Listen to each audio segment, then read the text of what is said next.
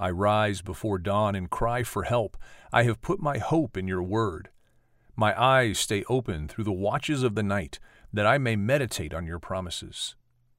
Hear my voice in accordance with your love. Preserve my life, Lord, according to your laws. Psalm 119, verses 147 through 149. Chuck, I've been on many travels with you to Spain on the Camino, to Israel, and you had been my senior pastor at Stanwich Church for 11 years.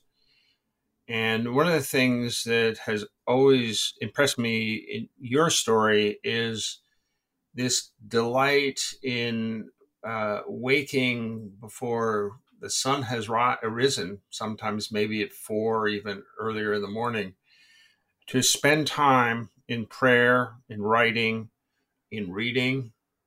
And I think it's a wonderful model for people, because if you try to engage with God at the end of the day, you're oftentimes too tired.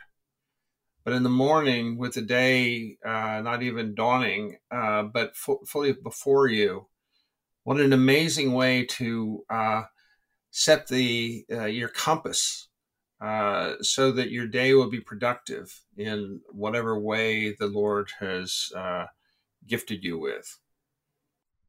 Yeah, I feel very blessed. There's a couple components of this. One is I started this very early in my life. I decided to start every day journaling with Bible in hand and maybe another Christian author or a commentary. And this has become the source of my life. I write prayers, I write things that are happening in my life. And so I have journals all the way back to the 1980s. And I just finished during this downtime. I usually choose 1 year every year to go back and read. And I chose 2013 just randomly. I kind of wait on the Lord and see what it is. And what's been really fun about this one is in 2013 was when I early started doing this review of previous years. I reviewed 2002. So I'm reviewing a journal in which I had reviewed another journal 10 years prior. And it gives me the long arc to see how God works. And I'm amazed of all the things and I've been able to experience and the people that I've prayed for.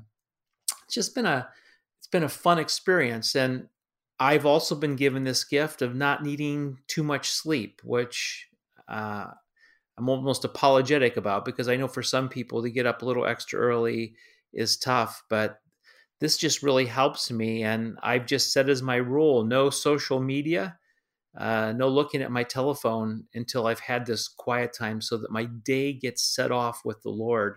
And it really sets the parameters of where I go. And you have a wonderful tradition you're building on, because the comma says, I rise before dawn and cry for help.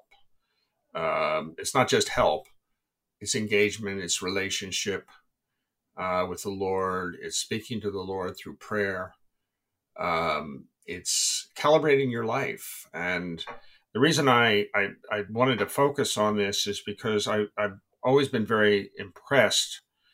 You're not trying to impress anybody, but impressed with the discipline and the delight that you have in